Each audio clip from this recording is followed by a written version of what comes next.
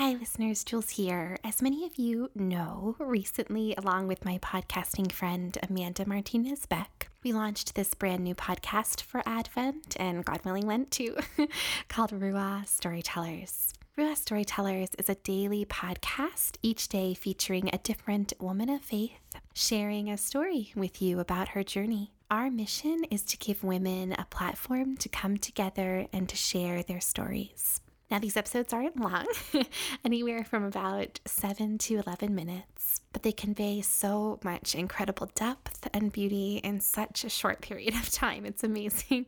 Each episode begins with a brief biography of the storyteller, and each episode ends with a time for reflection with our featured song for Advent, The Vigil Project's In Need of a Savior, and then our closing prayer by Carol Houselander.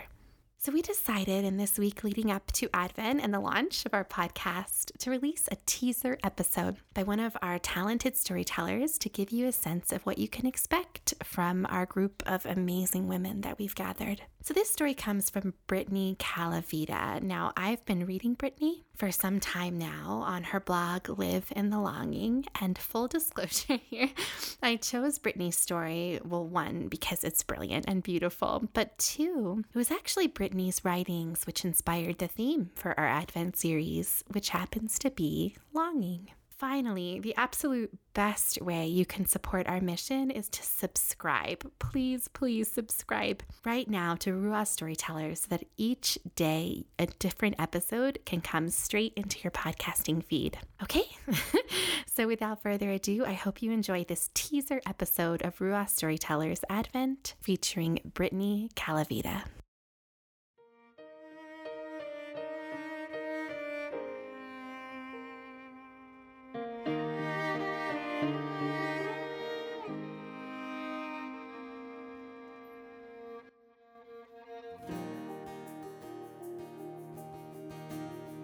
Brittany Calavita is an enthusiastic advocate for a good book, strong coffee, and a hopeful heart. After years of battling infertility, she and her husband welcomed their first child on September 11th, 2016. You can follow her journey through her Instagram account at BritCal, C-A-L, or through her blog, liveinthelonging.com. Listeners, we ask that you sit with us, pray with us, and learn with us as we listen to Brittany's story of faith on her journey to the manger.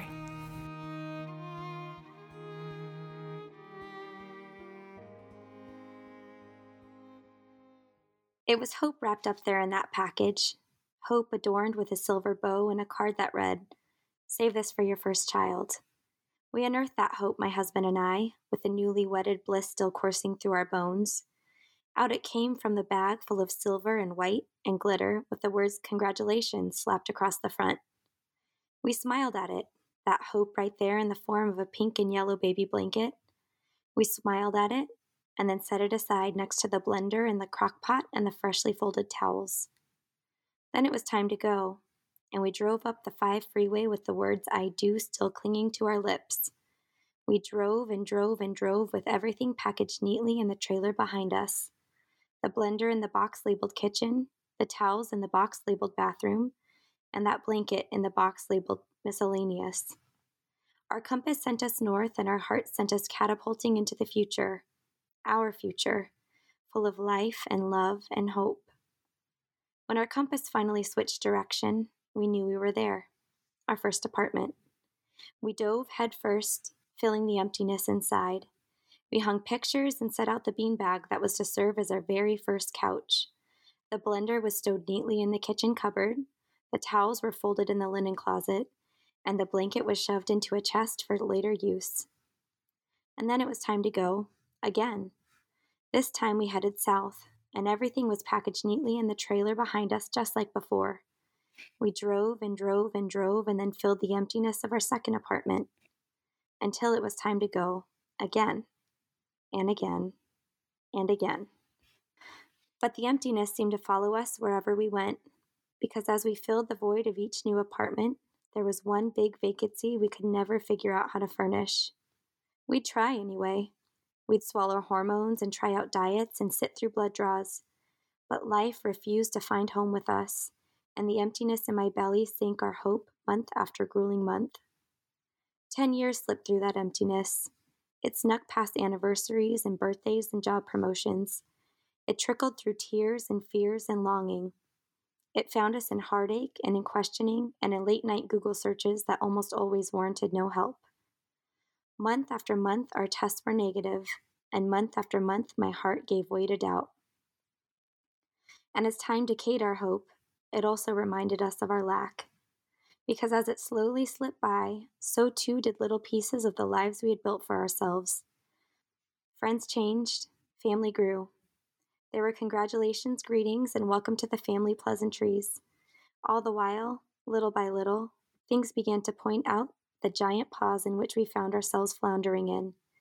We were stuck while the world carried on in marvelous merriment. Soon enough, our physical surroundings began to crumble. Our blender eventually gave out from years of smoothie making, and our towels were finally demoted to tattered rags.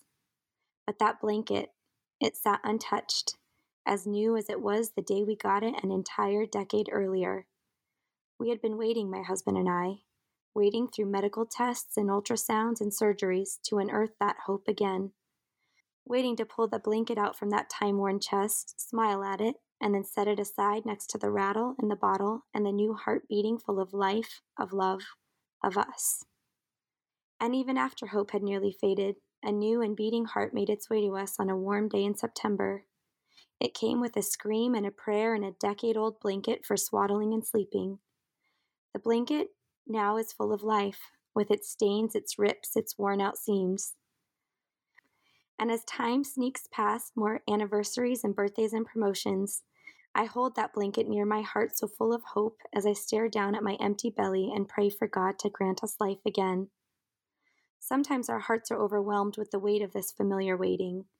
Some days the weight seems heavier than normal, and we wonder if and when and how it will come to pass.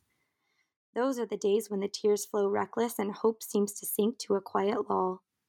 But we've walked this road before. We've been within the shadows of doubt and have seen grace illuminate everything around us. It's always there, that hope. Always. Sometimes it shouts at us in manic hysteria. Other times it whispers into the deepest recesses of our longing. But it is there. He is there. Hope, waiting to be unearthed.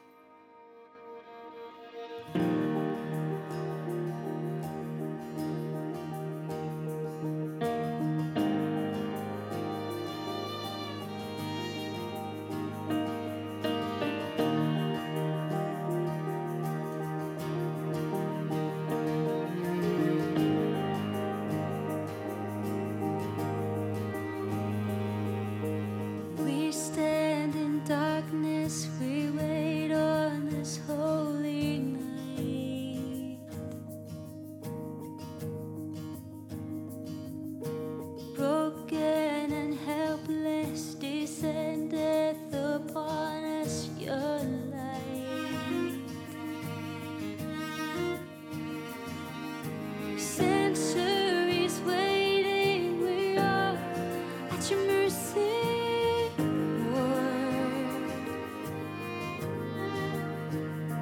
Turn your gaze to your people in need, our Savior.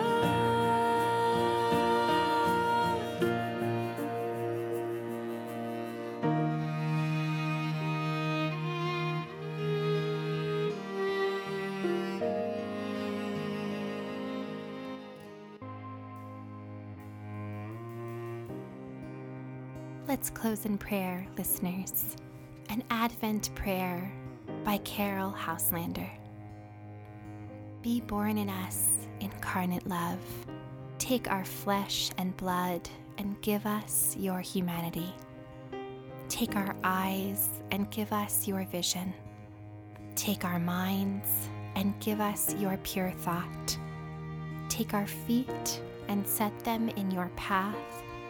Take our hands and fold them in your prayer. Take our hearts and give them your will to love. Amen.